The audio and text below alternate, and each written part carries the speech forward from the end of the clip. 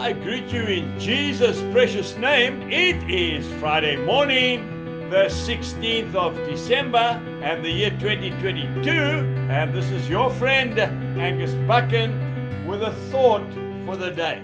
If we start off in the book of Isaiah, chapter 1 and verse 17. Learn to do good. Seek justice, rebuke the oppressor, defend the fatherless, and plead for the widow.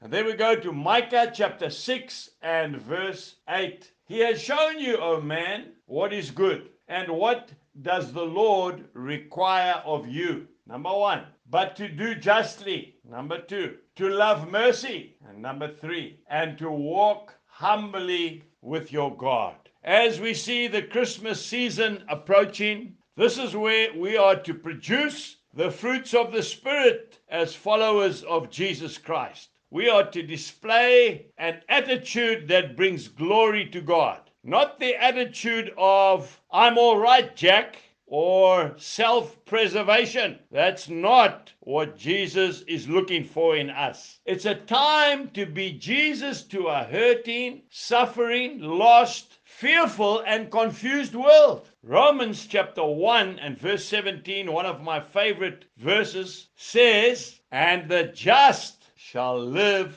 by faith. The righteous shall live by faith. Remember, faith has got feet. Faith is a doing word. Don't tell people this Christmas time that you love them, but show them that you love them. And remember, charity always begins at home. Now, for the young people listening to this message, charity is an old-fashioned word which literally means love. Love begins at home. I know some young people listening to this message, they want to go out into the world and preach the gospel to the lost. But Jesus said, we've got to start in Jerusalem. That's your home. Then Judea, then Samaria, and then the outer ends of the world. This Christmas, we've got to be Jesus. Now, I can hear somebody saying, I'm not looking forward to this Christmas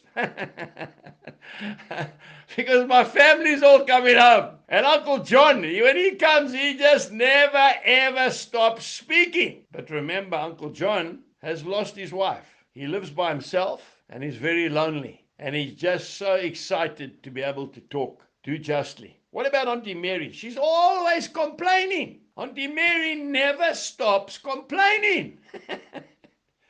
Yeah, but you don't realize Auntie Mary is battling with a very sore back. And she's got knees that are packing up. And she's always in pain. Be kind to Auntie Mary. What about those naughty children that are coming this Christmas? They never, ever behave themselves. They're like terrorists. They just tearing the place apart. Be kind to them this Christmas. Because you see, mom and dad have got a problem in their marriage. And they're so busy trying to sort it out, they're neglecting their children. This Christmas, let's be Jesus to our families. God bless you and goodbye.